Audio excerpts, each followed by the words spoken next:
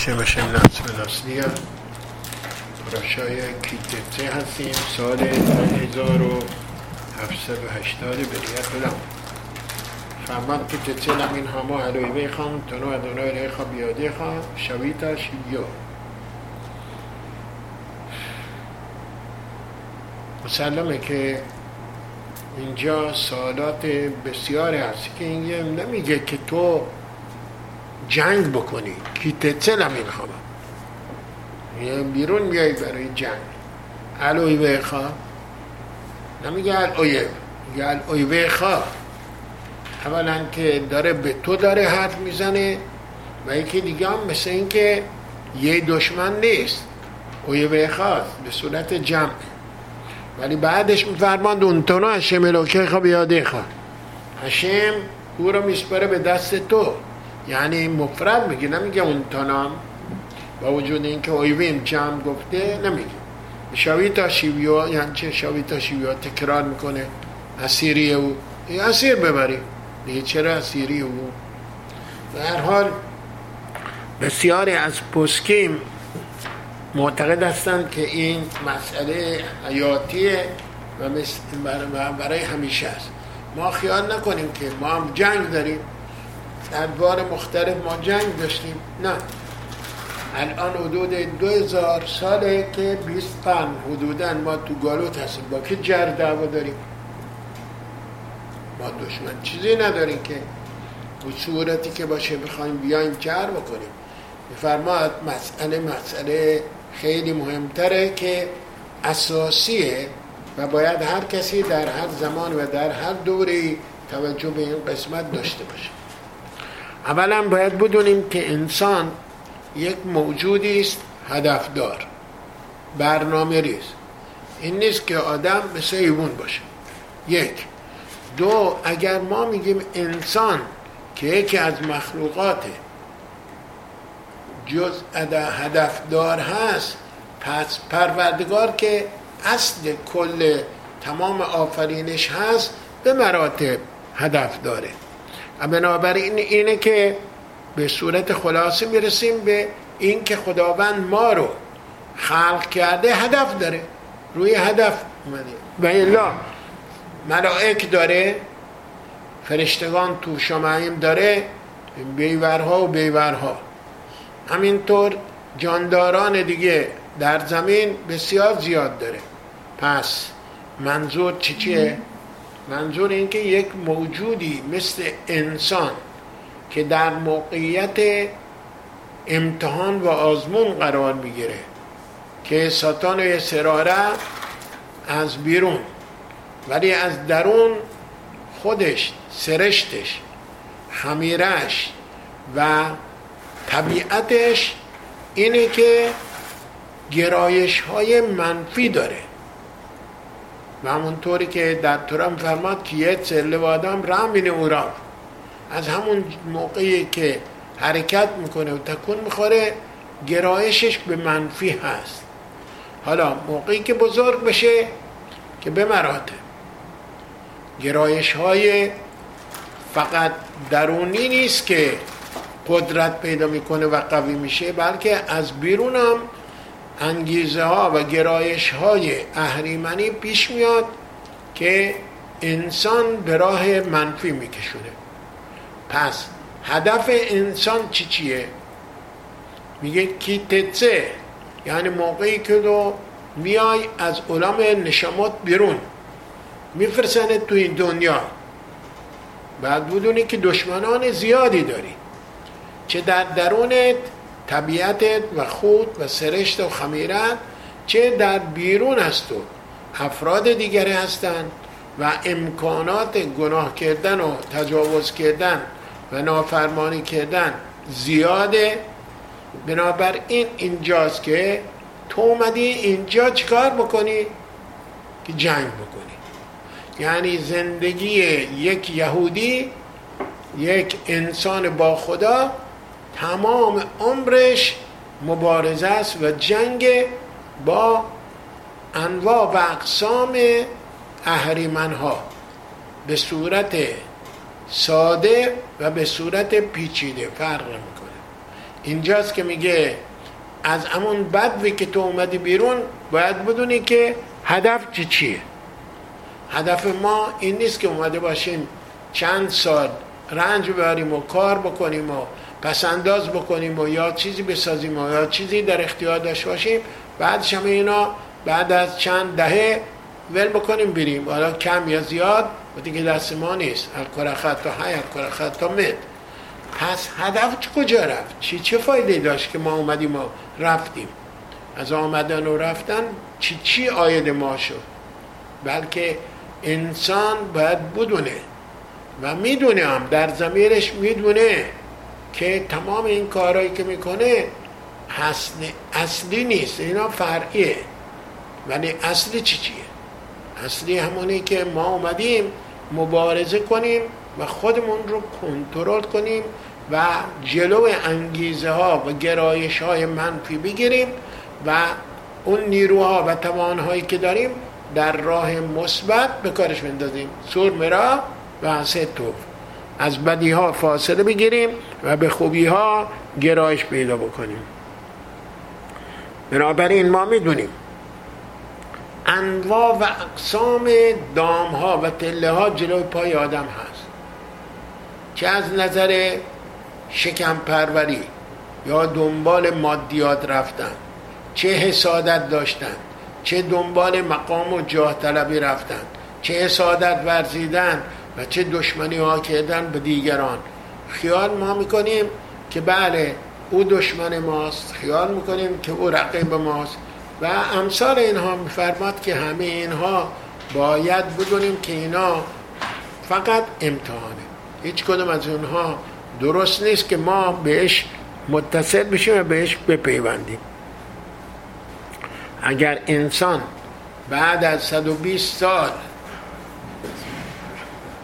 میره به علام علیون و بهش میگن چی کار کردی؟ میگه من کلی شبات نگه داشتم، کلی میسوت و محسن توبیم انجام دادم.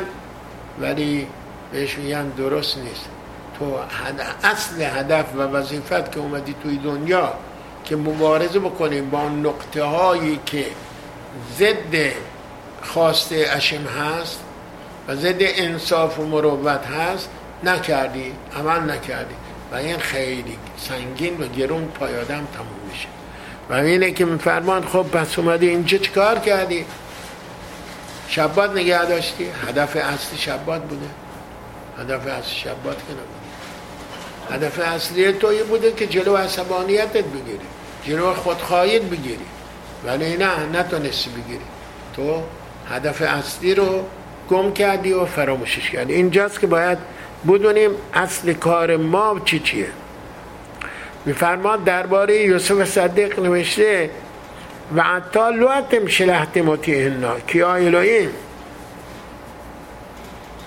شما که نفرستدین ما بیام دو دشمنی بکنه یوسف به برادرها که برادرها به فروختنش و حالا به مقام صدارت رسیده و تمام کشور مصر زیر نگین اوه.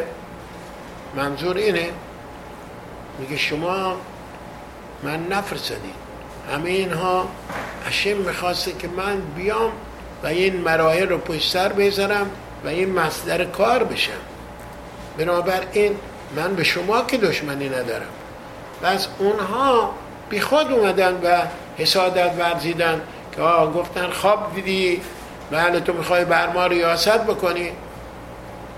کاری کردن که به غلامی بفروشنش که هرگز رسید نشه. همونطوری که میفرمان این عبد ملک به مصرعیم، قانون اساسی کشور مصری بوده که برده و غلام نمیتونه به صدارت برسه، به مقام برسه.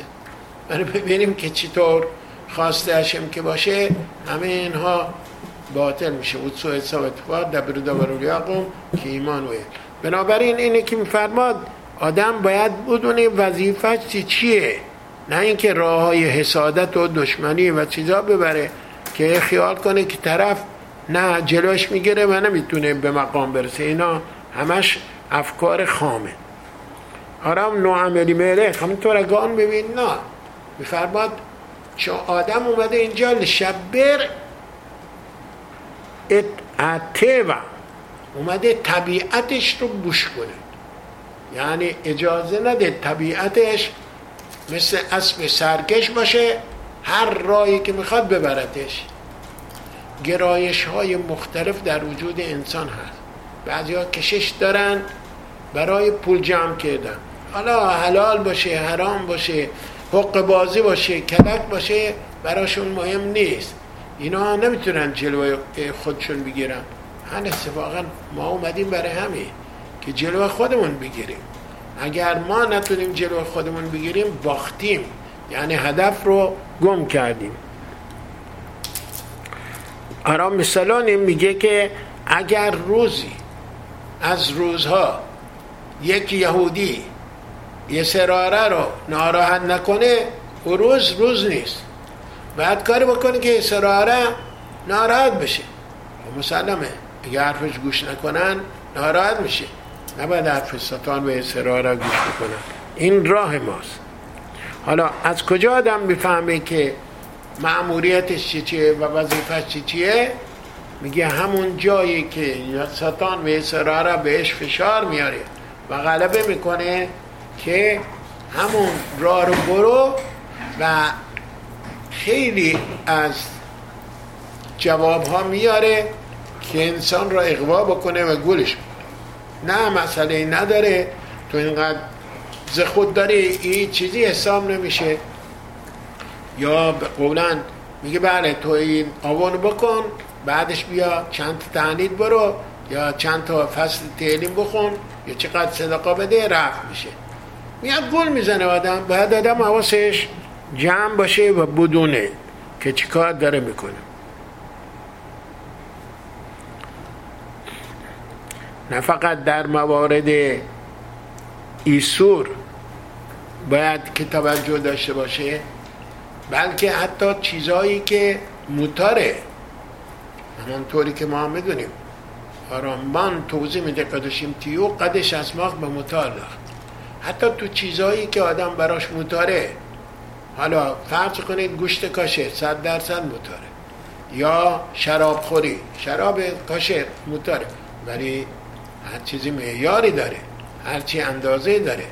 اگر بخواد دنبال هوسرانی و کباب خوری و شراب خوری بره و امثال اینها، این خودش راه درستی نیست. اولا ما میدونیم که پرخوری برای بدن انسان مضر. انسان چقدر کالری میخواد، چقدر باید انرژی داشته باشه، ویتامین میخواد. اگه زیاده روی بکنه عارضه های جانبی داره و مختلف داره و درد سر داره.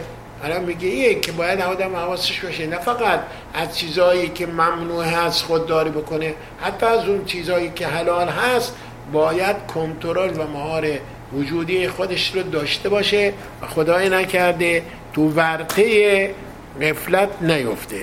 باید توجه داشته باشه و باید بدونه از زمانی که آدم به عقل میرسه تا زمانی که عقلش کار میکنه باید این جنگ و مبارزه رو همچنان داشته باشه.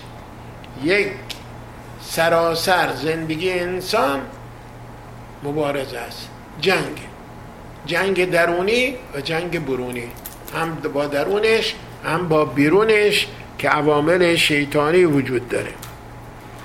حالا فرماد تو آغازگر باش کی تتلم این هما، تو برو جنگ، نه اینکه اجازه بده که شیطان بیاد به سراغت و وجود تو را تسخیر بکنه.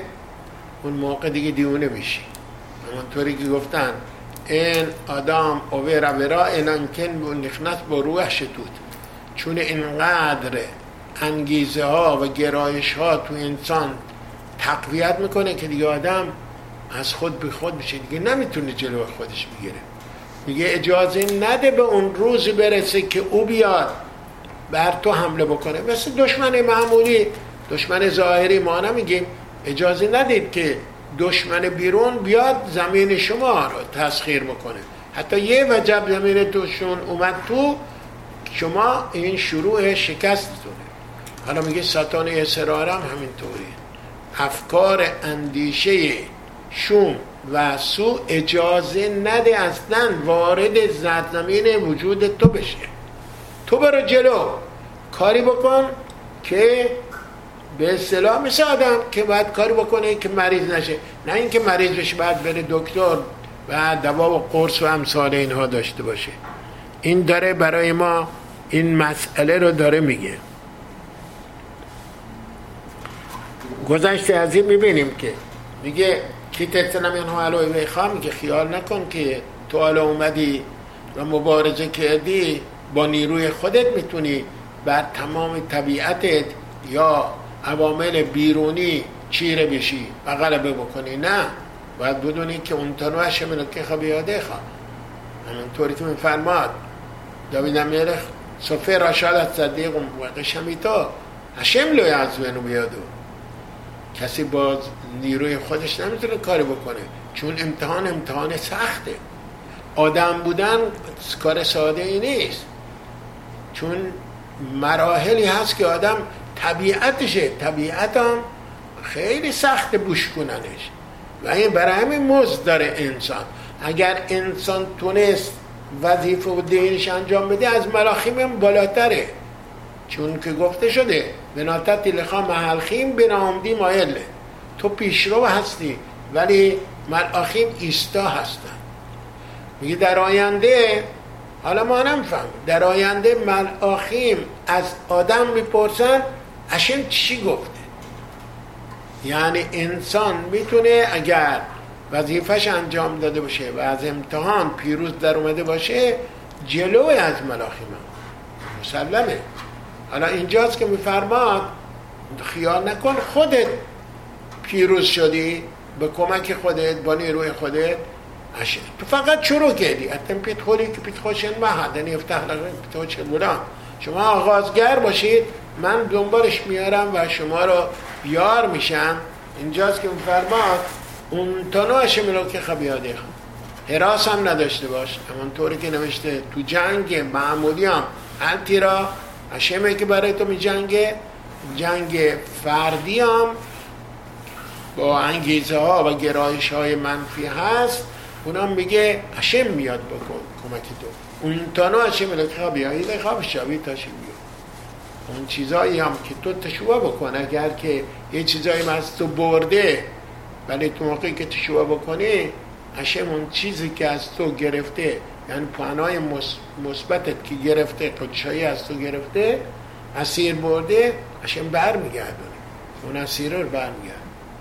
حالا میگه تو خیال نکن که امروز یا این ماه یا امسال تو پیروز شدی، تونستی سربلند و روسفید در بیاد تموم شد. نه، ساتان و اسراره، سال جدید، روز جدید، ماه جدید با نیروها و ترفندهای جدید میاد به سراغ تو. همونطور که نوشته برای تا بشیوه شدی فتوه، اینقدر قشنگش میکنه، زیباش میکنه، خوشمزش میکنه که تو رو بندازه تو چاله خودش. خیال نکن که ساتان اسراره که یه دفعه به اصطلاح تونستی پیروز میشی ولد میکنه و میگه بی ولش کنی. نه، اتفاقا به صدیقین، به افرادی که قادش هستن بیشتر حمله میکنه. اونایی که دیگه تو خطش هستن و به اصطلاح سرباز و به اصطلاح کارمند ساتان و اسرار هستن، اونا که درن بدون این که دعوتشون بکنه خودشون میرن. ولی میاد به افرادی که به اصطلاح قادش هستن، صدیق هستن، اونایی که شمر هستن، به سراغ اونا میاد و از یک سیاست‌های جدید، یک ترفندهای جدید، یه میره شاید فتو ارزیباش میکنه، قشنگش میکنه که آدم بیفته تو چاله اونا، به آسد باشه که هرگز ساتان و اسراره اسبانه میشینه. تو هم نباید بشینه، چون اشم به تو قدرت داده، قدرت میده، هر روز نیروی جدید بهت میده. همونطوری که هر روز تو بیرکت شهر میگه منوتین لایف کوه، قدرت میده به ما، بنابراین با اونا باید بجنگیم. به فرمان باید که شجاع باشه و قوی باشه و نترسه، مثل تو جنگ. آدم که میره تو جنگ سربازه. برای چی میره؟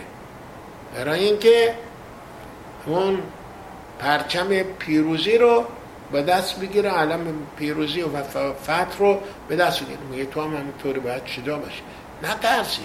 میگه ها من چیکار کنم؟ اینقدر ساتان و انصراره هر جایی که من میرم هست، وجود داره، چیکار بکنم؟ میگه میتونی. تو باید بدونی که این جنگی که با تو هست، این جنگ ها هشم همراهی تو میکنه، هشم اشمید خماست به سود با تو میاد. بعضی ها میگن که 3 جا تو تورا نوشته راجب جنگ که پارشای شفتیمه، 2 تا هم تو پارشای کتیزه. البته تفاسیر مختلفه که چرا. یکی از تفاسیر میفرمان چون انسان 3 مرحله‌ایه، یکی مرحله جوانی است، یکی مرحله میانساله، یکی مرحله پیری و کهولت هست. میگه تو باید بدونی در هر 3 مرحله ساتان نسبت به همون موقعیت تو و وضعیت تو مسائلی برات پیش میاره که شکستت بده. تو باید بیدار باشی، تو باید هوشیار باشی، در هیچی که از اینها خدای نکرده غفلت نکنی که شکست بخوری، و الا آنی ممکن شکست بخوری. میگید پیرمرده دیگه چیکار میتونه بکنه؟ نه توان داره، نه نیرو داره، نه قدرت داره که بره دوزی، بره راه انحراف جنسی، نه کارا نداره. میگه شما غافلی. ساتان و اسراره چطوری تو را اغوا میکنه؟ فکرت، همین که فکر بکنی، بشینی تصویرهای آسشالم عرایت رو تو مغزت بیاری یا نگاه بکنی، تماشا بکنی. مخصوصا امروزی که با تلفن ها همه چیزی اینترنت داره و همه چیز خراب میکنه، همین میگه خیال میکنی که اون موقع دست از سر تو بر میداره. نه. 2 این که گذشته از این اینترنت و امثال اینا، تو خیال میکنه اگر یه نفر به تو اون طوری که باید شاید احترام نذاشت، تو غرور نمیگیره که بگی بله چرا این کارو کردی، چرا این کارو نکردی؟ از خود باخته نمیشی؟ چرا؟ میشه. گذشته از این اون خصوصیاتی که در قبلا داشتی کشته نشده تا تو هنوز هست. آنطوری که میگن کسی که مالندوز بوده، کسی که پول رو دوست داره و یا کسی ولایش بکاسه. حتی موقعی که رفت درس در بستر احتضاره، موقعی داره میره، اگه همون دوستانش کسانی که میان به سراغش بگن بله من $1 به تو بده دارم، دست از زیر پتو میاره بیرون، $1 میسنه میذاره پیش خودش. مال خودت تو داری میری، چی میخوایی تو؟ این طوری صفت انسان و خوی انسان، عادت انسان این طوریه. در هیچ زمانی از رهایی نداره، نجات نداره، باید حواسش باشه چیکار داره میکنه. اونطوری که میفرمان بعضی چیزا هست در اختیار انسان نیست، بعضی چیزا هست که آدم میتونه خودش جلو خودش بگیره، ولی مثلا چشمش نمیتونه، در اختیارش نیست. این موقعی که بره تو خیابون و تو این برون بر انحرافات چی دولت تو را حرین و حرین خم هست، ولی اگر بخواد میتونه کنترل بکنه. داستانی از تلمیدیم ربی رایسر برشمتو میارن که بهش میگه، به تلمیده میگه، یعنی تلمیده ازش میپرسه، میگه چجوری میشه که من جلوی چشمم بگیرم؟ مگه میشه که من تو کور باشم تو خیابون؟ من که دارم برم چیزهایی میبینم که همش خلاف قدوشا هست، همه اینا عرایته بده. گفته که میخوای من به تو نشون بدم چجوری کنترل بکنی؟ گفت ها. گفته میره خارج از شهر، از اون کوچه میره کوچه دیگه، از کوچه دیگه میره کوچه دیگه، ته کوچه یه خونه هست، برو اونجا بهت میگه. حالا فصل زمستون هم بوده، سرما، یخبندان و خیلی سخت. به هر حال این تلمیده میره، ادامه میده، میره آدرس رو. موقعی که میرسه به اونجا در میزنه، هیچ که در باز نمیکنه.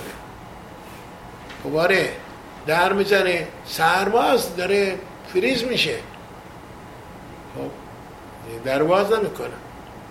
اونجا دیگه از خستگی هم اونجا میفته تا صبح.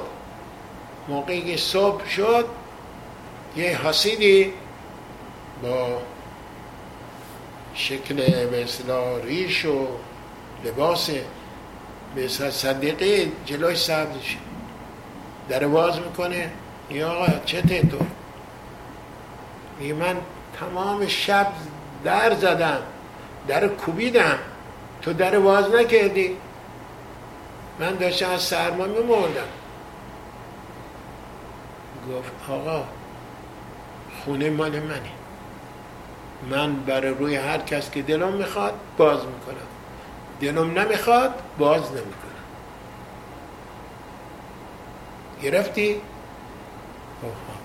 برمیگرده پیش را. فهمیدی چی گفت؟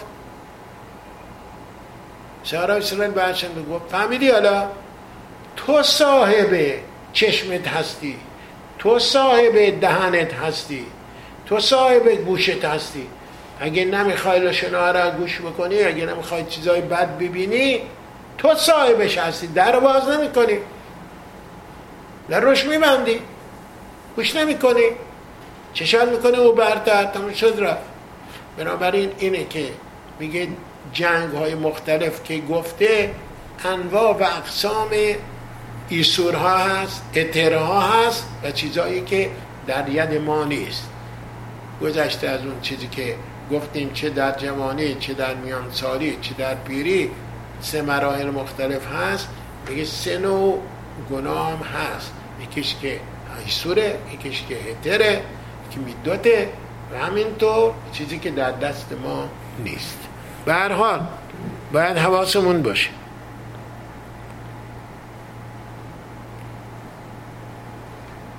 حالا ما میخوایم بریم جنگ. موقعی آدم بره جنگ دست خالی میره، باید سلاح همراه خودش ببره، اسلحه با خودش ببره. حالا یا اسلحه سرد داره یا اسلحه گرم داره، باید با خودش ببره. اسلحه ماست که چجوری میتونیم بریم مبارزه بکنیم؟ میگه با تورا بزرگترین سلاحی است که آدم میتونه دست بگیره. تورا که ما میگیم آدم موسارا بخونه.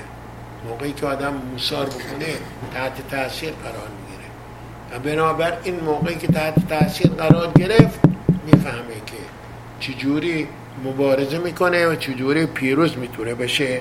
و بدون این همانطوری که دیدیم و الهیم اسرائیل برفیدیم، چطور شد عمالق اومد با اسرائیل جنگ کرد؟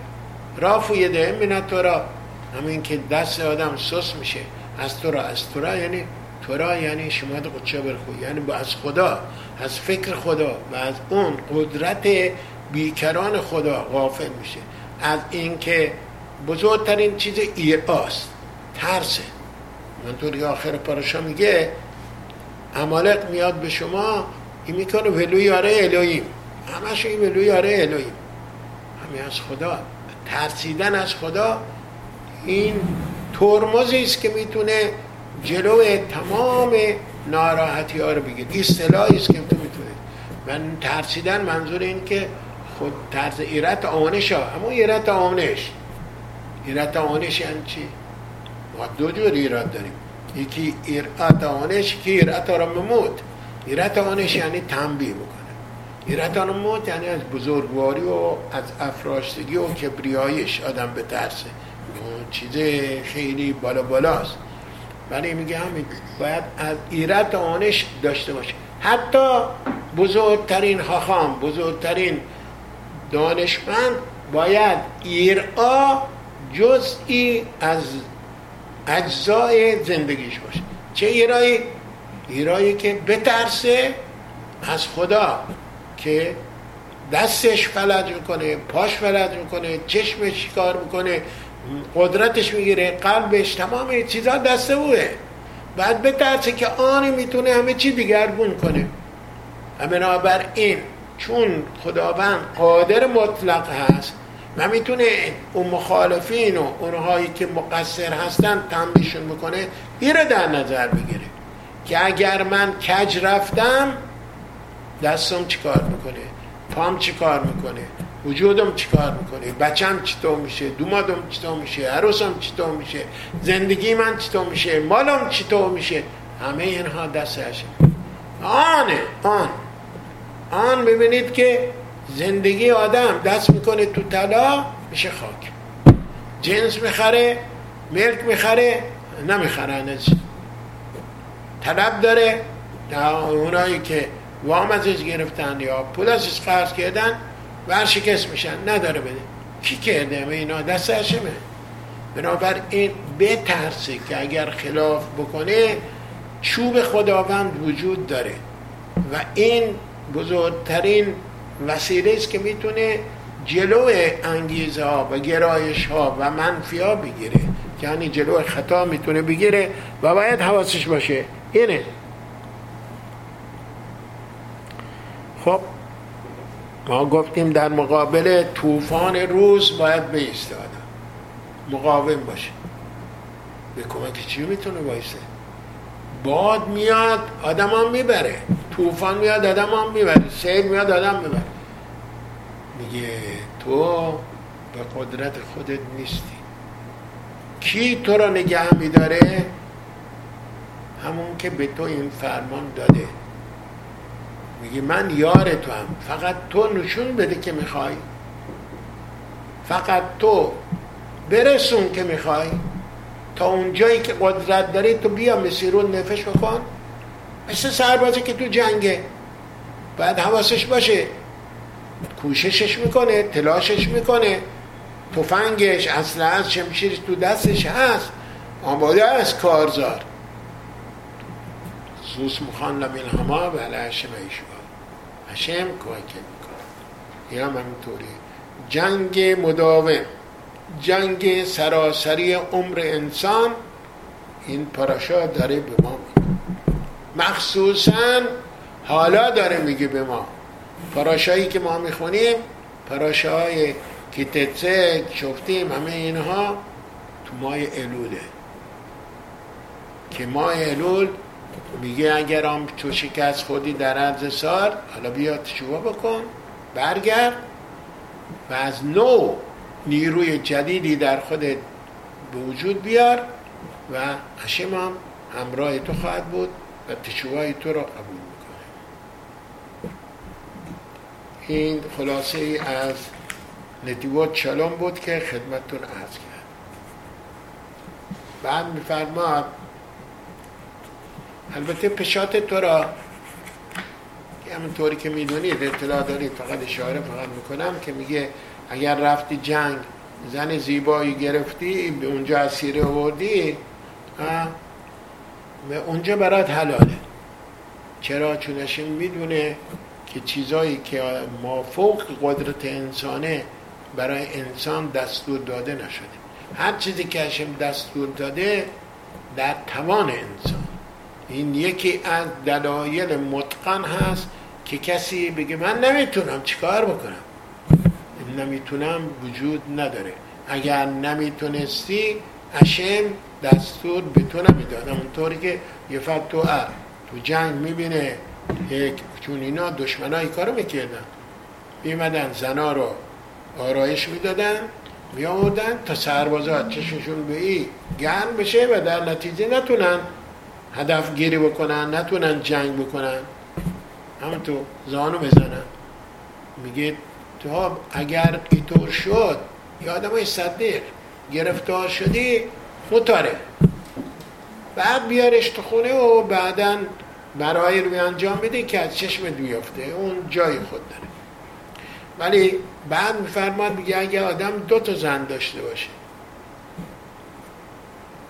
یکی اوبا یکی سنوعا، یکیش دشمن داره یکیش نه، دوستش داره.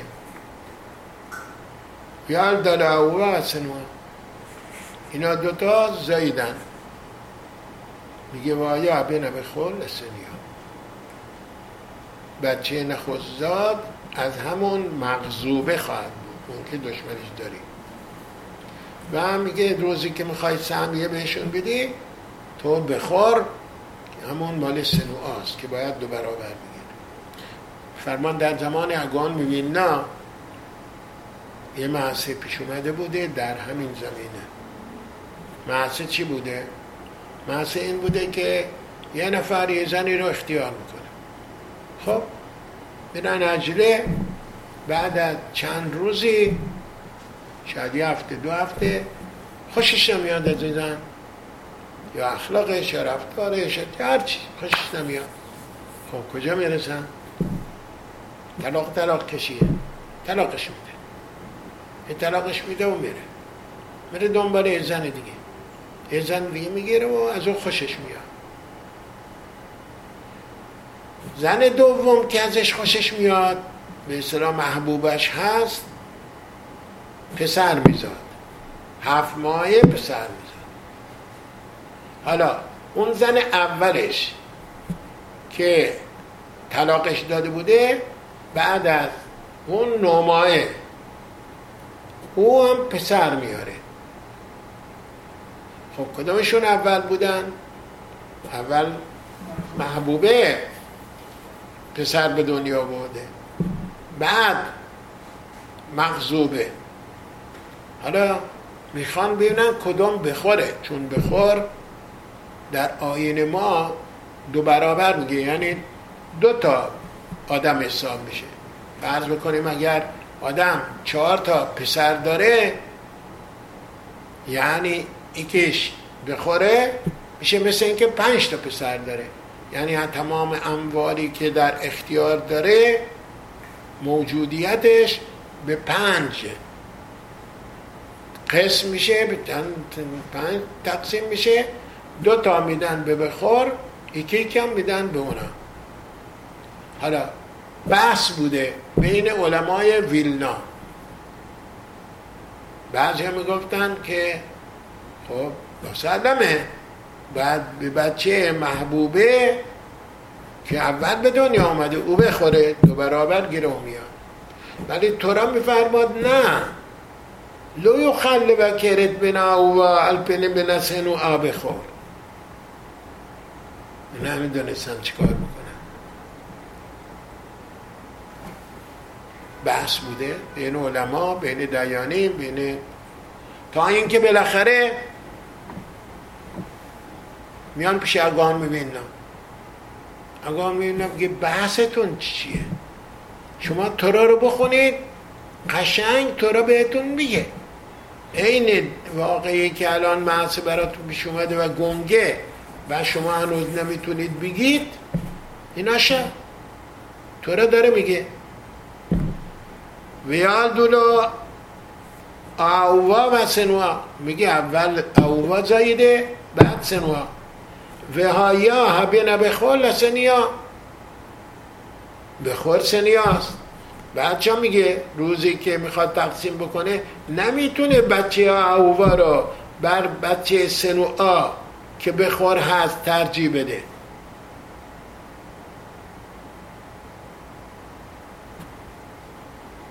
بلکه بخور به نسنوا باید بشناسه که 2 برابر بشده هرچی داره. چرا؟ خود تورا میفرماد علتش چیه. خب او اول به دنیا آمده، از محبوبه اول پسر به دنیا آمده. چرا مغضوبه رو باید نخستزاد بدونیم؟ میگه کیهو رشید آنو، اولین نیروی مرده به زن مغضوبه بوده، دومیش بعد بخوره. اینجاست. البته آرا و بنر تو همین بخشه یه نکته دیگه رو میگه. نمیگه اگر 2 تا زن داشته باشه، یکیش محبوب یکی مغضوبه، اگر اول زاده از سنوعه باشه. نمیگه این ابینا به خلاصه، میگه وهایا. یعنی چه؟ وهایا یعنی 100%. 100% بخور گیره کی میاد؟ گیره سنوعه میاد. یعنی چی میخواد بگه به ما؟ چی یعنی میخواد به ما بگه کسانی که مورد غضب هستن و در تنگنا هستن، در فشار هستن، کم محبت میبینن، هشم اینها رو ول نمیکنه. هشم اینها رو داره. کسی تصور نکنه که یا یه زنی بگه بله شوهرم به من خیلی محبت نداره، خیلی به من روی خوش نشون نمیده، من کاری هم نکردم، خلافی هم نکردم، تمام رضایت جلب کردم. دلیل بزرگمون از لعاست و یرشم که سنوعا لعا و افتحت رحمه به راه لقرا. چون که هشم دید که لعا سنوعاست، یکی دوست داشته، راهل رو دوست داشته، ولی این سنوعا بوده و آیا بنا بخور و افتحت رحمه به راه لقرا. فرهمی او دارای اولاد شد ولی راهل نشد. یعنی که فرماد تو زندگی هم همینطوره، اگه کم میاره، کس میاره، پرنساش خوب نیست، زندگیش گره داره، نه اینکه گلگی بکنه بشه. این سنوعا هست، هشم همراشه. ولی تمام این درد سرها و ناملایمات رو به جان و دل باید بخره، نه اینکه قرولون بزنه، شکوایی و شکایت بر زندگی نکنه. اون چیزی که براش پیش اومده خیره و اون رو اگه قبول بکنه خوبه براش. و هشم به همین افراد بیشتر هست که پذیرا هستن. مثل دکتر موقعی که به فرد بیماری سوزنی میزنه برای درمانش داره میزنه، اوی دردش میاد، ولی باید دکتر رو دوست داشته باشه، چون دکتر داره زندگی بهش میده، سلامتی و بهبودی بهش میده. هشم هم اگر یه سونی بر انسان میاره برای بهبودیشه، برای سلامتیش هست. بنابراین باید که با محبت همه اینها را قبول. چون از زبان میبینه صحبت کردیم، آخر پاراشا میفرماد به 30 ماه تشتا شلقه، موقعی که میخواستن برن جنگ، گفتن اگر به اصطلاح زنی عقد کرده هنوز نرفته حجله برگرده از جبهه جنگ. اونجا در باره اگان میبینا یک معصه میارن، میفرمان اگان میبینا موقعی که میخواسته بره اسرائیل، تو مسیر راش از آمستردام رد میشده. خب اون زمان مثل این حال نبوده که بیشن هواپیما چندین ساعت تو هواپیما باشن و برسن زودی به مقصد. خب مشکل بوده، مسافرت خیلی خسته کننده بوده و مخصوصا موقعی که آدم به سن و سال میرسه به اصطلاح سفر براش مشکل تر هست و اون وسایل گذشته، نه وسایل رفاهی امروز. خب میاد و نزدیکی هم شهر آمستردام یه شهرستان کوچیکی بوده، اونجا یه جایی رو پیدا میکنه پیش یک ثروتمندی و میمونه اونجا. خستگی سفرش کمی رفت بشه، بعد ادامه سفر بده. موقعی که میاد اونجا خب خیلی ازش پذیرایی میشه و ازش احترام میمونیش میکنن. خب بعد از مدتی که اونجا بوده میخواد بره، صاحب خونه میزبان میاد و بهش میگه که من نمیشناخته و روزا که همه نمیشناختن، نه عکسی بوده نه وسیله بوده. گفته من شما دیدم که آدم صدیقی است، خداشناسید و دیدم وقت تلف نمیکنید، همه زمان همش نشستید و سرتون تو کتاب یا میشناس یا گمارا یا علاخا یا تین امثال. من میخوام از شما بپرسم آیا چیزی تو زندگی من دیدید که مرا راهنمایی کنید؟ اگان ببین نه میگه که من دیدم چیزای تو، خصلت تو و رفتار تو، همه چیزای تو سر جاشه، خیلی خوبه، ولی یه نکته دیدم که مخالف گماراست. گمارا یوامات داستان اخمت میفرماد آهب ات اشتو که گوفو و همه خبدای یوتر میگوفو. آدم باید زنش رو مثل خودش دوست داشته باشه، ولی تو این کار نمی کنی. من دیدم که تو صبحها نطلا میبری، آب میبری تو پیش خانمت و دست صورتش میشوره و بعد یه پیاله قهوه براش درست میکنی میدی دستش، ولی خودت قهوه نمیخوری. خب گفتن آهوا که گفا، ولی تو زنت بیشتر از خودت دوست داری. این خلاف گماراست. میزبان میگه جناب را بشینید تا براتون تعریف کنم. نشسته اون ببین ناز احترام به همه میذاره. سوال که اده سوال جوابش. میگه من موقعی که جوان بودم 9 سالم بوده، میزبان داره تعریف میکنه، 9 سالم بوده، خیلی بچه خیلی باهوش بودم، از خانواده خوب بودم ولی پولدار نبودیم، از خانواده متشخص بودن، خانواده اصیل بودیم و نام و نشان و به اصطلاح شهرتی داشتیم از خوبی. یکی از ثروتمندها چشمش به من دوخت و اومدن و شادخان اومد و گفت که من این دوماده میخوامش و اینقدرام به اصطلاح جهازیه بهش میدم، اینقدر پول بهش میدم که زندگیش تامین بشه. خب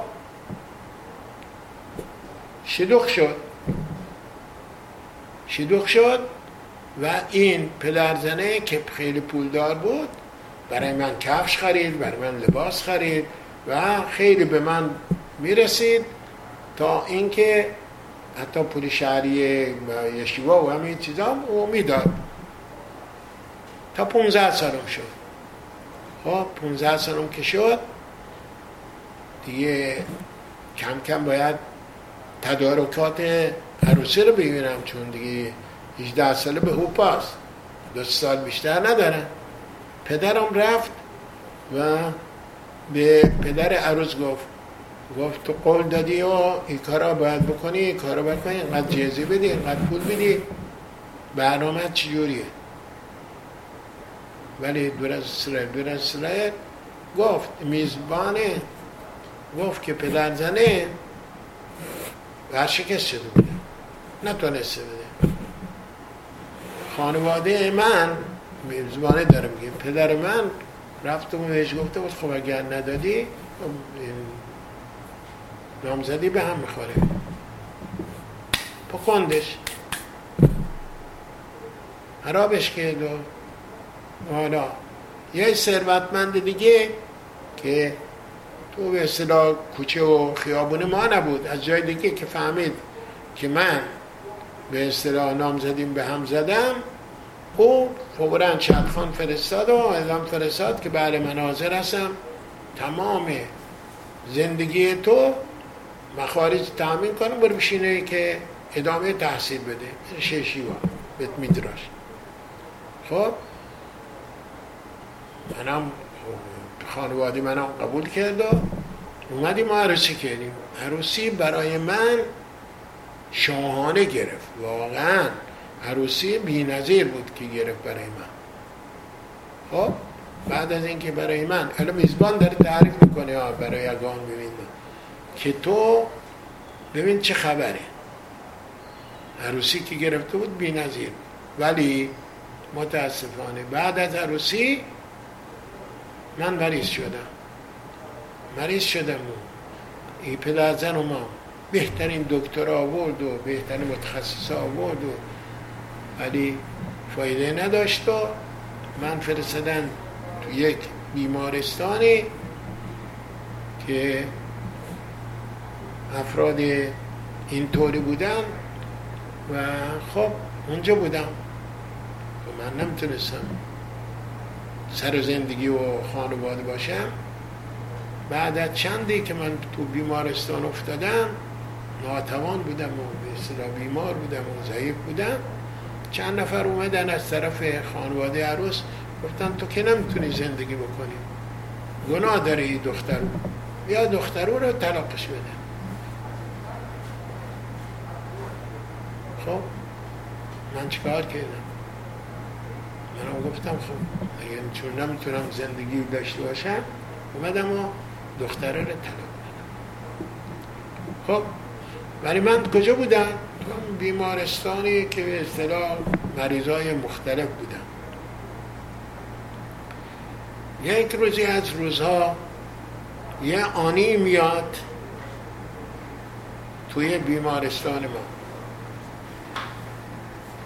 به من گفت که ببین تو با چر هستی و روی صندلی حجوری راهی هستی، بیا من میبرمت ایبر و بر صدقه جمع میکنین، هر چی جمع کردیم نصفش برای من نصفش برای تو.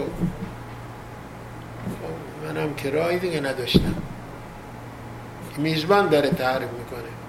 من اومدم و خب دیگه با یه آنیه قرارداد گفتیم و رفتیم یه بر میرفتیم، میگفت یلیده و یه منزلیده و به اصطلاح بیماره و رحم بهش بکنی. خب به یه وسیله میتونه دل افراد به ترحم بیاره، صدقای بیشتر بشه.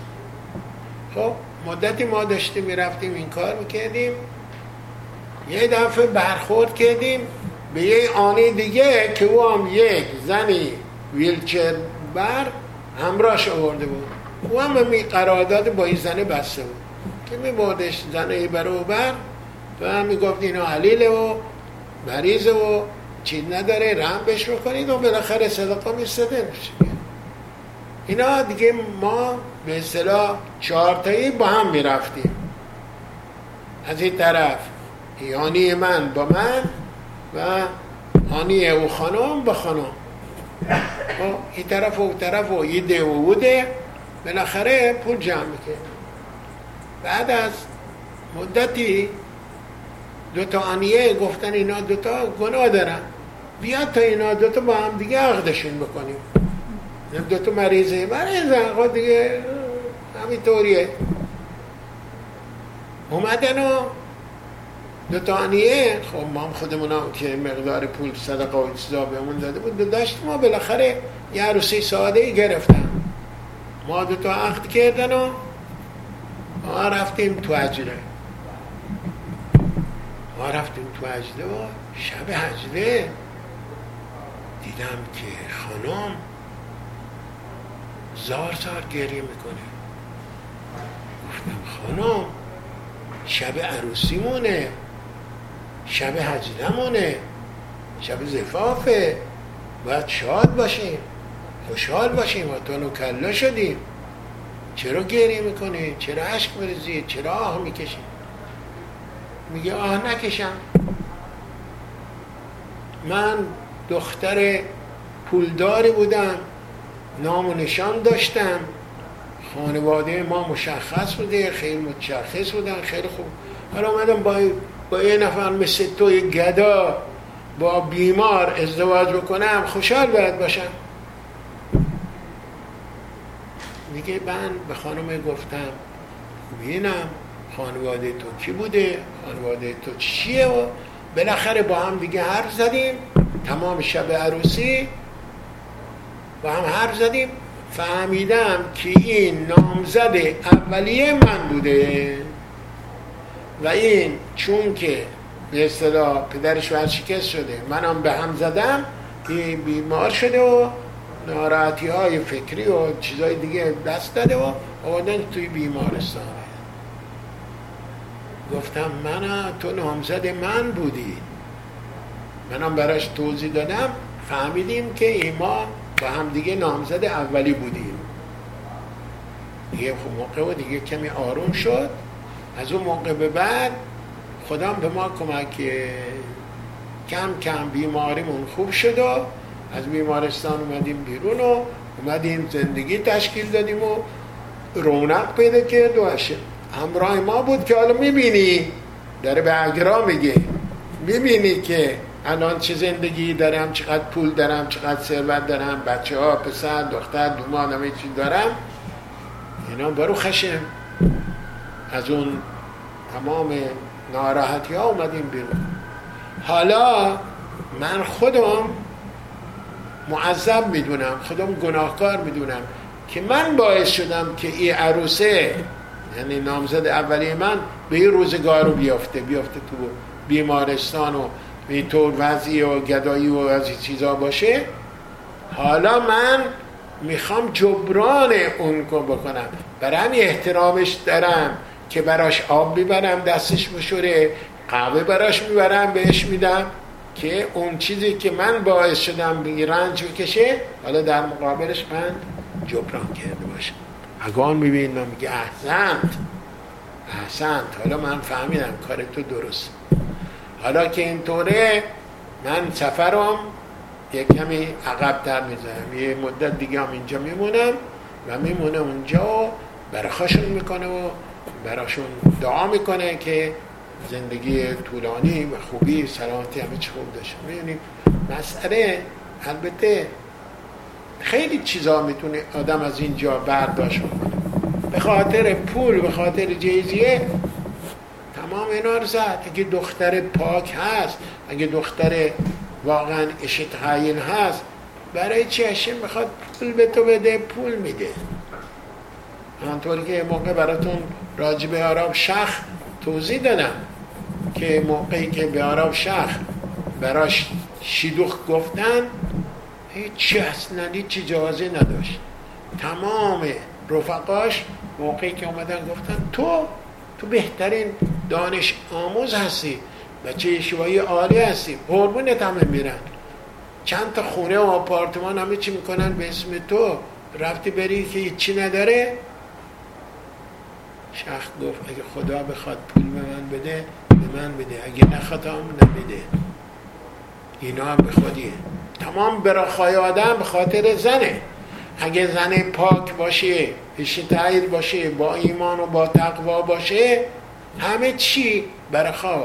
اونطور که میفرماد اشم براخا البتیخا بده، بعید یعنی زن انسان، براخا به خاطر زن انسان، زن خوش رفتار، خوش برخورد، صنوعی، رد جامعیم، این تیتالان، این مورد تحسین. بالاخره همونطور که میدونیم شخص با یه ازدواج میکنه، خونه هم نداشتن، زندگی هم نداشتن و همینطوری همسایه بودن. بعداً یه اتمسفری پیش میاد که جوه ضد یهود پیش میاد و اونها رفیقاشون خونه داشتن تا اینکه میخوان خونه بفروشن، خونه هم نمیخریدن چون یه بویی افتاده بود که ضد یهود پیش میاد و از صحبت ها. هیچ گیرودار نداشت، همسایه بود، برداشت و زن و زندگیش رفت ارس و شد رئیس شهر، رئیس یشیوهای پنویس، بزرگترین یشیوهای اشکنازی. ولی بقیهشون رفقاش که اونا خونه داشتن و آپارتمان داشتن و زندگی داشتن، به خاطر اونا موندن اونجا و معلومه که چه باز سرنوشتی شد.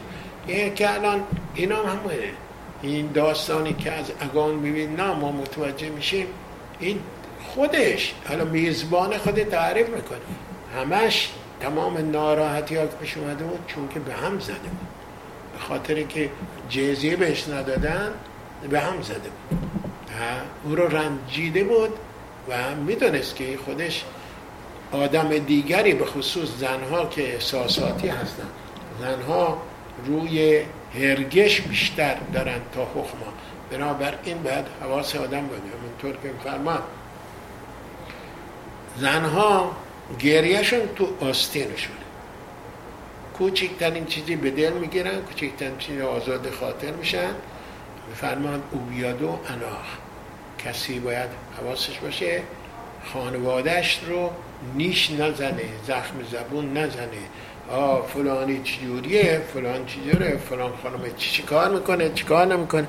از این حرفا همش اینا همش به ذره کنار. اگه اشت خیل هست، ایشا سنو هست و خود ایرتش داره، اشتاین از همه اینا بالاتر هست و تمام برخوا خوبی ها، بچه های خوب که آدم گیرش میاد به خاطر همین زنای پارسای و زنای خوبه. این که ما از اینجا یاد میگیریم که حواسمون باشه که دنبال پول نریم. اونایی که میرن میگن این پول روشه و این چی روشه، یا این مثلا حقوق میگیره، ما چند هزار دلار میاره خونه بریم ایبوسونیمش. باید میدوت زن ببینن، اصالت خانوادگیش ببینن، چیزایی هستی هشم پول میده، هشم بخواد پول بده، هشم بخواد برخوا بده، برخوا میده.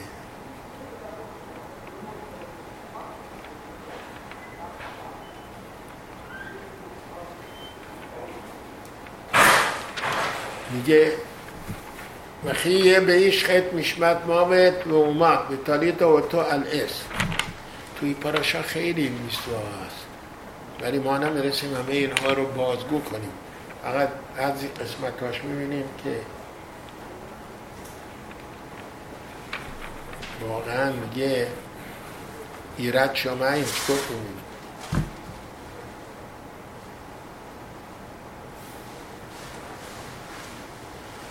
شیخ رهن و ولایو فی شایرتشم یتی تلال، چون که ایرتشم گفتیم حالا این هم از پاراشا بینیاریم. فرماد که میگه اگه یه نفر باید بمیره شمیش این باید به اومد تالیتا و تو الاس. تالیتا و تو الاس یعنی چه به تالیتا و تو الاس؟ درباره ربی موشه کردوی رو که یکی از مقولای بنام بوده میفرمان که این موقعی که مرده براش تعزیه میگرفتن، میگفته این آوانی نداشته پس چرا مرده؟ مربوط کن به همون صداعتی که آدم هاری شما خورده. صداعت که خورده برای همین به اصطلاح این مرده و الا این نباید بود، این خطا نداره، این به خاطر آوان نیست که از اونم رفت. تالیتا و تو از اس میدونی 4 نفر دیگه بودن که یکیش بنیامین بن یعقوب بوده، یکی ایشای پدر داوید بوده، یکی کیلعام بوده، یکی دیگه اش که بوده. 4 نفر بودن که اینا آوان نداشتن. همرام هم بوده پدر موشه.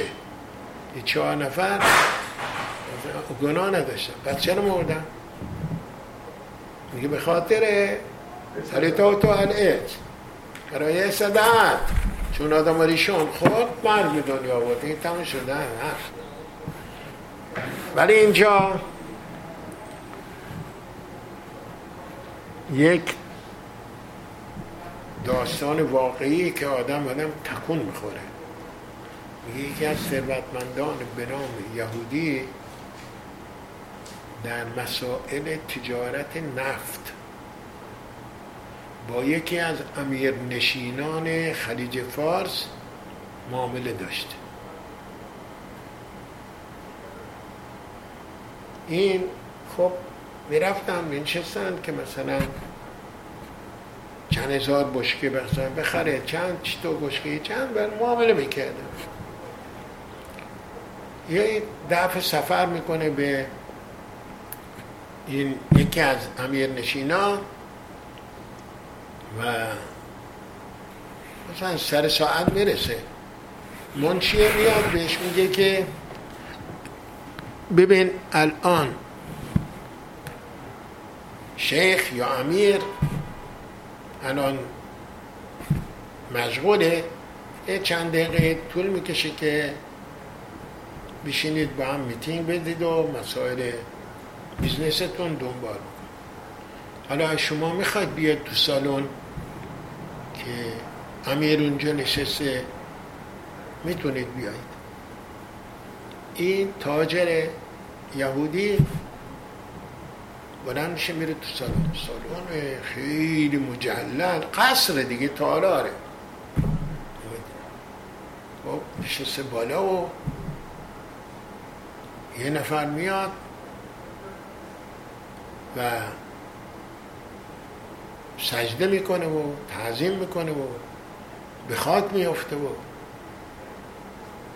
گریه میکنه، اشک میریزه، بگه من معذرت میخوام اگر اشتباهی صورت گرفته، قصد ناراحت کردن امیر نداشتم، من برنامه از چیزا تو کارم نبوده و از صمیم قلب من معذرت خواهی میکنم و پشیمون هستم.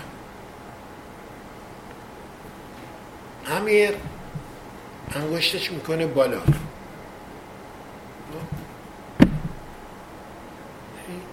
این میره میشه.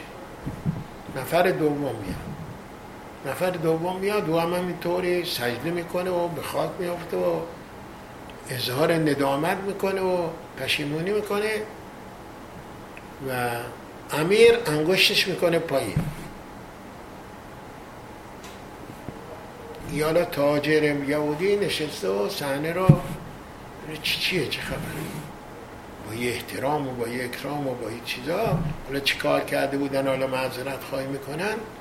به هر حال حالا انگشتش که میکنه پایین، 2 مأمور میان، قلدر هیکلدار، این رو میندازنش رو زمین و یکی شمشیرش میاره بیرون، سرش رو قطع میکنه.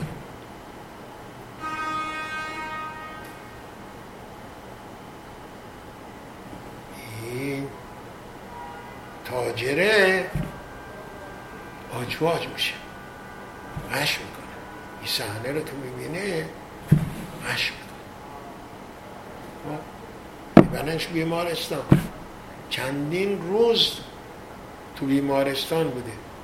بعد از بیمارستان که میاد بیرون، لکنت زبون داشته، نمیتونست حرف بزن، نمیتونست صحبت کنه. خب موقعی که میاد تو همون به اصطلاح پیش امیره، به منشیه میگه چطور شد؟ چراست؟ او هم که اومد سجده کرد، او هم اومد به خاک افتاد، او هم اومد اظهار ندامت کرد، پشیمانی کرد، چطور شد که اومدن سرش زدن؟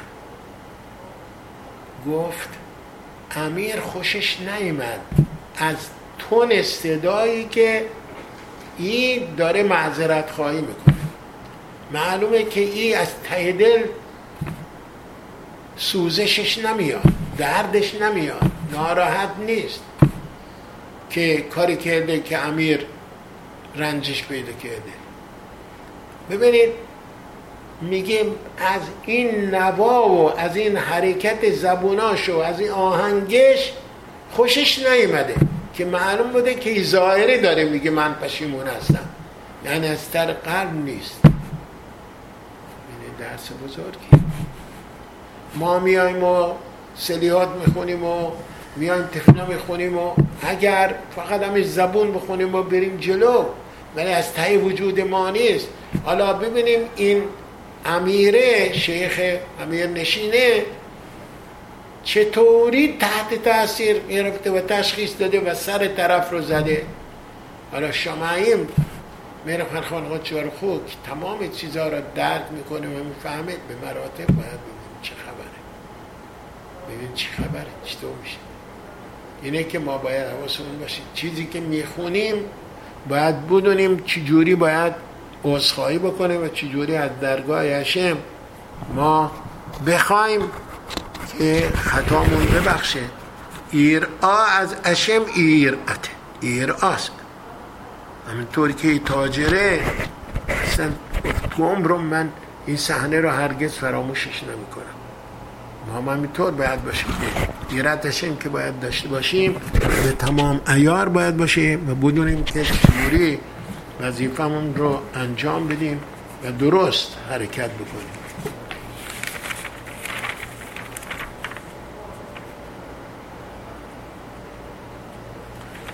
راجب بن سوره روماره پاراشا نوشته، فرمان اگر یه پسری یاغیه و سر کشه، میفرماد چطور شده؟ کباب خور و شراب خور، میره بابا پول باباش میدوزه و میره دنبال عیاشی.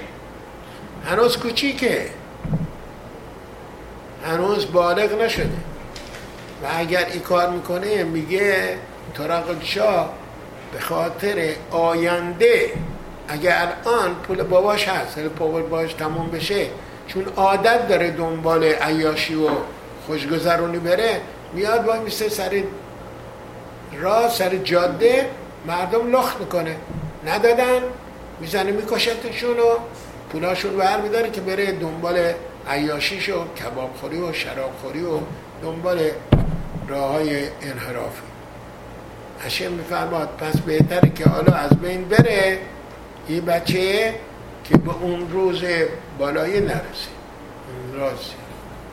ولی میفرمان که طارق چه موقعی که میگه بن سوره روماره، معلومه که اینو شمیه به قلابی و قلیمو حرف با اوننش گوش نمیکنه.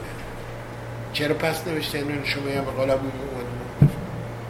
میگه نه، میخوام ما ببینیم که بچه چطور شده که یاغی و سرکش شده. میگه نمیشنوه تو خونه که باباش درست رفتار بکنه، آدم پاکی باشه، آدم باشه متدین، آدم باشه شکرگزار، آدم باشه که برخا بگه، نه از باباش قل یعقوب هم فهمه که بشینه تو رو بخونه، همش میره دنبال چیزایی که زودگذر علماء و تعبت و امثال ایناست. نه برکت امازانی میشنوه، نه برخای آیسی میشنوه، نه میزاناتی و امثال اینا. آهیه اگر باباوی جوریه، بچه اون نگاهی باباش میکنه. اون قولی ما صدای مادرش هم نمیشنوه که مادرش بشینه تعلیم بخونه، عشق بریزه که خداوند سعادت و سلامتی نصیب خودش، نصیب شوهرش، نصیب بچهاش بکنه.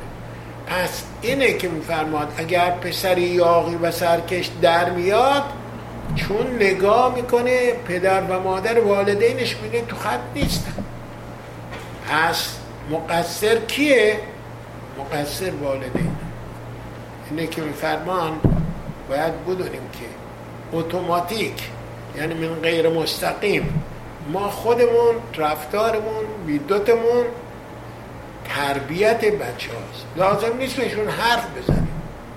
اگر ببینن که شوهر احترام همسرش داره، اگه همسر احترام شوهرش داره، اگر بدونن اینها با ادب با احترام با هم دیگه صحبت میکنن، حرف میزنن، اتوماتیک بچه تحت تاثیر قرار میگیره، در این اتمسفر آرام، در این اتمسفر مؤدبانه و با وقار بزرگ میشه، جزئی از عادتهاش میشه. چجوری آقا و سرکش میشه؟ اگر ببینین که پدر و مادرش اینها وقت برای تو را میذارن، وقت برای میسود میذارن، ارج مینن به میسود، اتوماتیک بچه هم گرایش پیدا میکنه و بهترین موضع تربیتی است که تو خانواده باید حواسشون باشه. پدر مادر فرمان یه زوجی میاد و میگه که به آخام من میخوام بچه‌م آدم بسیار عالمی باشه، صدیق باشه، شمار میسوا باشه. گفته دیر اومدی تو. گفته نه بابا که بچه من چند سالشه، کوچیکه. گفته تو باید 20 سال پیش میمدی که اول خودت تربیت بشی، که خودت متدین باشی، خودت برخا بگی، خودت اهمیت بدین بدی، خودت مجری تمام منویات تو را باشی، تا اینکه اتوماتیک موقعی که بچه به سن میرسه 2 سال 3 سال 4 سال ببینه خانوادهش و محلش پر از قدوشا هست، پر از طهرا هست، اتوماتیک او هم یاد میگیره.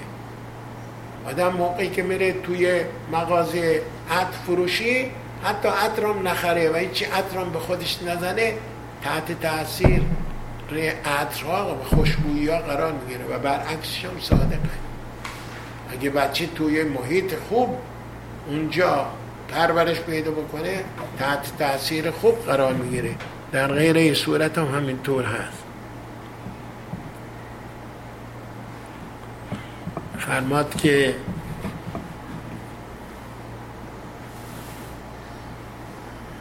یه اشرف گفت، اشرف میکوتسک این سخنان رو که دیگه میفرماد که یه خاتان کلایی اومدن پیش راو و پیش کی بود؟ ادمور میگور. گفت ما رو دعا بکن که ما بتونیم یه خانواده تشکیل بدیم، بچه های خوب تحویل بدیم، بچه هایی که هم برای خودشون افتخار باشن هم برای جامعه، هم پیش عشه هم پیش مردم. ادمور میگفت پیشینید تو براتون یک مثالی بزنم از یک دهاتی. گفته یه دهاتی بوده، این دهاتیه شنیده بوده که شاه مملکت خیلی شاه خوشقلبیه و برای رفاه و آرامش مردم شب و روز کار میکنه، تلاش میکنه، همه دوستش دارن، همه عشق دیدن شاه توی این دهاتی همچنان شعله بر میشه. این اگر شاهه روز و شبش میذاره برای خدمت به مردم، برای رفاه آرامش مردم، برای زندگی بهتر مردم، من نباید ببینمش، منم نباید نسبت به یه ادای احترام بکنم، ادای ادب بکنم. خب برای از یک دی افتاده دور چیکار میکنه؟ این چی دارم، هر چی دارم ندارم، برای اینکه شاه رو ببینم و بتونم احترام بذارم بهش و جوابگوی این همه فداکاری شاه باشم، بهتره هر چی دارم و ندارم بفرشم برم تو پایتخت اونجا یه خونه بخرم، بیشتر شاه رو ببینم، بهتر من بتونم اگه بتونم کاری بکنم. به هر حال هر چی داشته و نداشته همش بفروشه، میاد تو مرکز تو پایتخت یه خونه میخره. خب یه خونه میخره برای خب که کمتر میتونه شاه رو ببینه. گفته باز من اینطوری به دردم نمیخوره، اینقدر عشق داشته که شاه رو خدمت بکنه و پیشش باشه، نزدیک باشه، خیلی دوست داشتنی بوده. میادش میگه من باید برم تو خیابون کاخ یه خونه بخرم. و مسلم خیابون کاخ خیلی گرونتره تا جای دیگر. بالاخره اون خونه بزرگی که خریده بوده میره بفروشه خونه کوچیکی تو خیابون شاه که بیشتر شاه رد میشه، میاد ببینه، احترام بذاره و آتش دیدن شاه، عشق به شاه به اصطلاح بتونه تا اندازه ای رو راضی بگرده. خب مدت اینطور بشه گفته نه من خیلی عقب هستم، من باید خیلی خدمت بکنم به شاه. چیکار بکنم؟ یا ادمور میگور برای هاتان کله داره میگه، برای هاتان میگه که من اومدم فکر کردم، گفتم من بلد هستم چجوری بخاری رو روشن بکنم تو دهات، از بلد هستم یه ایزوم بکنم توی تون و بالاخره ایشا هم خب باید یه محلی داشته باشه، گهن باشه، زمستونه، سرماست، یخبندونه، برفه و همساره. من برم توی کاخ براش تو همون قسمت بخاری و گرما و هیت و همساره اینا کمک بکنم. خب گفتم چیکار بکنم؟ رفتم به منشی شاه که استخدام میکنه، گفتم بهش، گفتم من وارد هستم، من میتونم این کار بکنم، حاضر هستم بیام اینجا استخدام بشم. ولی خب چون که فقط من نبودم، چند تا رقیب دیگه هم بودن، من کادو بردم برای این و که به اصطلاح حواسش به من باشه، چون علاقه من بودم که خدمتی بیشتر به شاه بکنم. خب بالاخره من قبول شدم و من استخدام شدم، رفتم توی همون به اصطلاح جایی که باید برای شاه بخاری روشن کنن، نیت بدن، گرما بدن که رونق بدن، بتونه با آرامش بهتر، آسایش بیشتر، فکر راحت تری بتونه خدمت بکنه به جامعه. من گفتم این قدمی که من میتونم بردارم. خب ولی با عشق و با علاقه، با تمام وجود من کار میکردم. به همکارام هم گفتم ببینید باید شاه رو خیلی دوست بدارید، این داره تمام زندگیش وقف راحتی مردم کرده، شب و روز کار میکنه برای رفاه مردم، ما اقلا یک ذره کار بکنیم، درست کار بکنیم. میگه این دهاتیه دیده که نه تو گوش اینا نمیره، اینا میگن ما حقوق میگیریم کار میکنیم و میریم، شد نشد.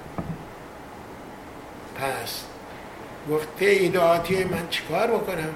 گفته بهتر من ازدواج بکنم، چند تا بچه بیارم و به بچه هم یاد بدم که خط من دنبال بکنم تا شاه راضی باشه و خوشحال باشه و خدمت درستی صادقانه بهش کرده باشه. خب این همه کارو میکنه.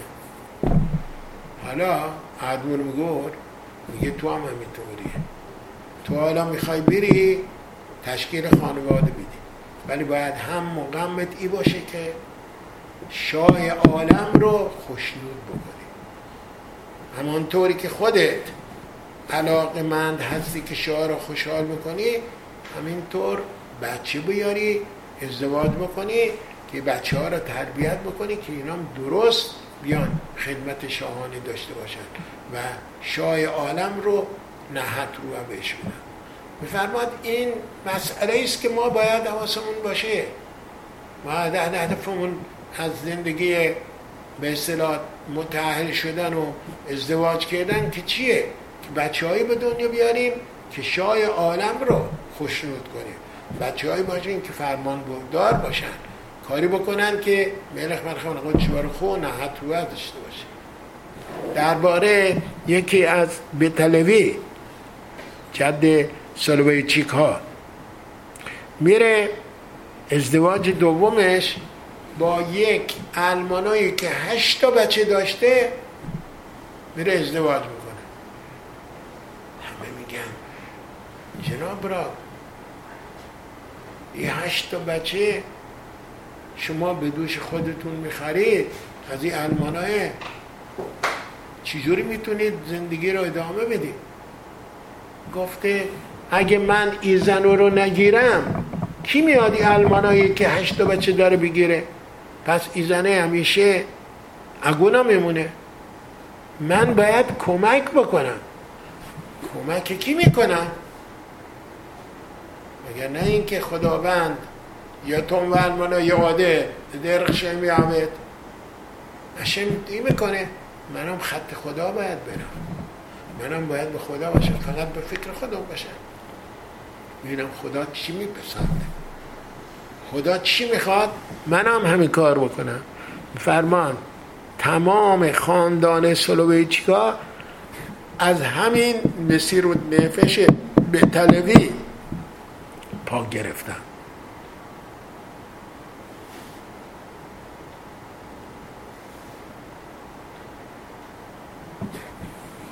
اومدن به ما راه رو میدن که ما خودخواه نباشیم، فقط برای فکر خودمون نباشیم، فکر ببینیم خداوند میپسنده این راه یا نه.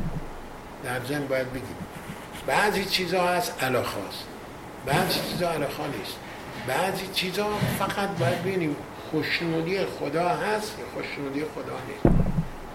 نوشته تو پاراشا و آسیتا تو و یاشار به اینه هشه ملوکه. تو و یاشار یعنی یه آدم یک کارایی باید بکنه که واقعا خدا پسندانه باشه، در صورتی که غلط نیست. راهی که میره غلط نیست، ولی موقعی که آدم بیاد بسنجه ببینه آیا این به نظر خدا خوش میاد، خدا خوشش میاد این کار یا خوشش نمیاد. اگر اشم خوشش نمیاد نکنه، کاری بکنه فقط چیزی که خودش خوشش بیاد. باید که آدم فداکاری هم داشته باشه، ایثارگری هم داشته باشه. البته بستگی داره نسبت انسان ها چقدر علو و طبع داشته باشن، چگونه ایراد شمایشون بالا باشه و چقدر بخوان واقعا مسیرود نفش بکنن. همه یک اندازه نیستن.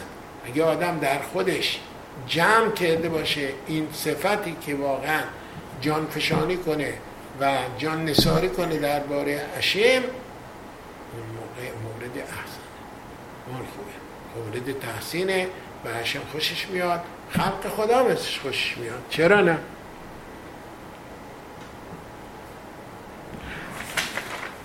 همانطوری که ما میدونیم تو پاراشای روز خیلی چیزا هست.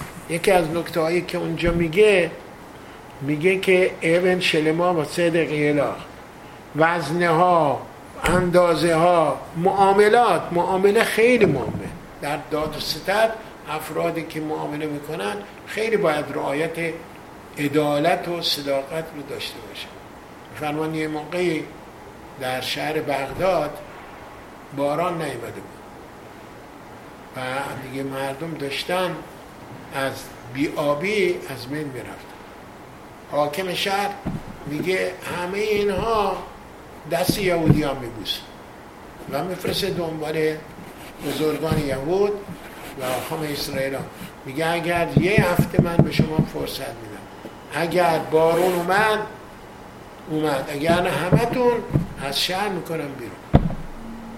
همه چی اینا خودشون هم داشتن در اثر نبودن آب و اینا خیلی مضیقه بوده، خیلی در تنگرا بودن. خب چیکار میکنن؟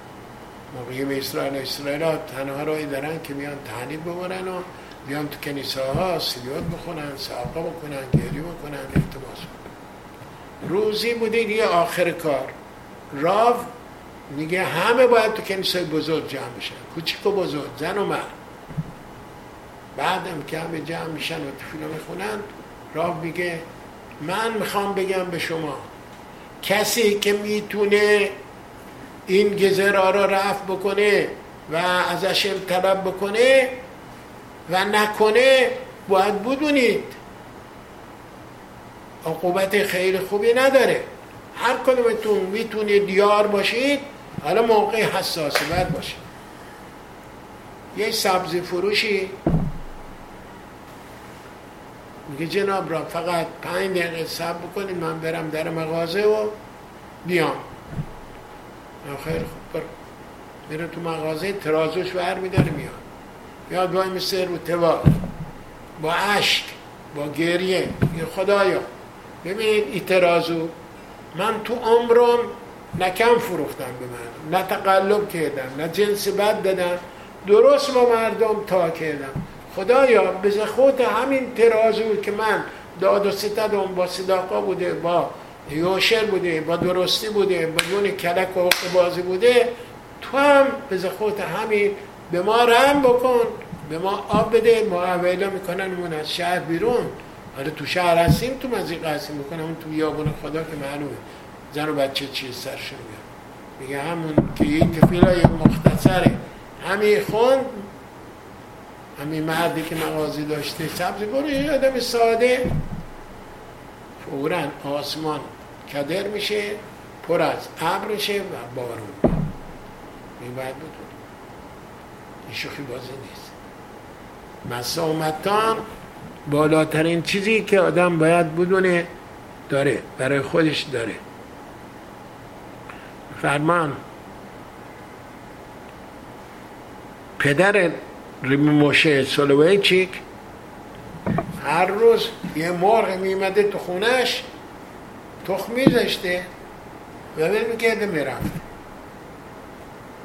خب این روز چند روز این تخم مرغا رو گذاشتن کنار تو ببینن این صاحب مرغ بیاد و بگه که بله مرغ من میاد خونه شما، ببینن کیه کی نیست بشناسنش. دیدم چند روز گذشته و این نمیاد، کس نمیاد. بعد از چند هفته میرن دنبال مرغه که ببینن خونه کی میره، ببینن صاحبش کی. موقعی که دنبالش میکنن مرغه ای بر او بر میره، راه رو گم میکنن، پیداش نمیکنن. از اون روز به بعد دیگه مرغه نمیاد. عرب سلوی چیک میگه بدونی چه خبره؟ ما نمیفهمه چرا مرغه از جای دیگه میاد اینجا تخم میذاره و این میکنه میره. حالا هم که ما رفتیم دنبالش بعد از چند مدتی ناپدید شد. گفت ای باشه و نباشه، گیلگول یه نفره که از من پول قرض کرده و چون نداده اومده توی مرغو، حالا میخواد به این وسیله پولی که از من قرض کرده برگردونه به من. میره دفترش میاره، میگه بله یه نفر هست که مقدار پول ازش گرفته ولی فوت کرده بهش نداده. میگه ناشه آدمی که پول ازی که گرفته و نده برنگردانی دوباره میاد گیلگول به صورتی بعد ادای دین بود. اون چیزی که بده داره باید بده برای اینکه پاک بشه، برای اینکه تقون بشه. حساب و کتاب سر جای خودش هست. کس نمیتونه که در داد و ستد مال کسی رو بالا بکشه یا خدای نکرده کم بده، کم زیاد بده، همسال اینها درد سر برای خودش میکنه. ایون شلما واسه ایهلاخ میگه اگر تو سنگ و ترازو یا متر و هر چیزی که اندازه‌گیریه درست بود، ایهلاخ بران میمونه، برای خدار میشه. ولی اگر نه لو ایهلاخ. اگه ایون و ایون داشته باشی، سنگ کم و زیاد و ایسیدا داشته باشی، میخوای بخری سنگ گرونو میذاری، سنگینو میذاری. میخوای بفروشی سنگ کسرو میذاری. 10 گرم 15 گرم کمتر برنج میفروشی، کمتر سبزی میفروشی، کمتر نخود میفروشی. همون 5 گرم 5 گرم 5 گرم کیل توه. لوی اله میگه چیزی برای تو نمیمونه. باید اون چیزی که پرناسای تو هست، اونطوری که ما رای بسا میفرماد پرناسا تو شلادان. خب این میرا ششنه ادرشنه میتیشنه انتیشنه. میگن امسال تو درآمدت 5 میلیون دلاره. تو چرا از راه گینان میخوای برای خودت این 5 میلیون دست بیاری؟ هاشم میگه 5 میلیون تا امسال درآمد توه، به این میده. چجوری به این میده؟ هاشم بلده چجوری بده به آدم. نه فقط بلیت بخت آزماییه، نه فقط برای خود کار آدم میاد، ناراحتی ها کم تا تو زندگی انسان پیش میاد، دوا و درمان و اینا پیش نمیاد، شکستگی برای وسایل خونه پیش نمیاد، درد سرهای مختلف هست که پول چجوری از بین بره. ولی چجوری هم برای خدار بشه هاشم بلده، چجوری با آرامش به سلامتی و تندرستی بتونه. پس اینجاست که میفرما نه فقط توی معاملات، میگه هین صدق، حتی آره گفتن تو باید با صداقت باشه. یعنی حرکت زبون تو، حرکت دست تو، حرکت چشم تو هم باید با صداقت، با عدالت، با درستکاری باشه. اون موقع چشم تو میمونه، دست تو میمونه، پای تو میمونه. اگر با اینا هم خلاف کردی، آره خودت دیگه دانی و دیگه طرفت دیگه قادر مطلقه که هاشم برخوا به تو بده. هاشم هم حاضره که برخوا بگه. میگه محف خواه و رخخا و ارمخ. هاشم میگه من تو رو دوست دارم، من تو دوست. خیلی حرف خیلی بزرگه. حرف گوش بکنی میگه حرف من تو دوست دارم، برخواد میکنم و یه بخواد بزرگه میکنم، همه چی میخواد بهت میدم. بنابر این عاقل باید چه حواسش جمع باشه که چه برخوای بزرگیه که به فرزندان هاشم میشه با نیمت ابن هاشم خیم. امیدوارم هاشم توفیق به ما بده که بتونیم بچه های خوب باشیم و مورد محبت هاشم قرار بگیریم. سال پرنور پرفروغ هاشم برای همه برمغان بفرسته انشاءالله. شبات شلوم.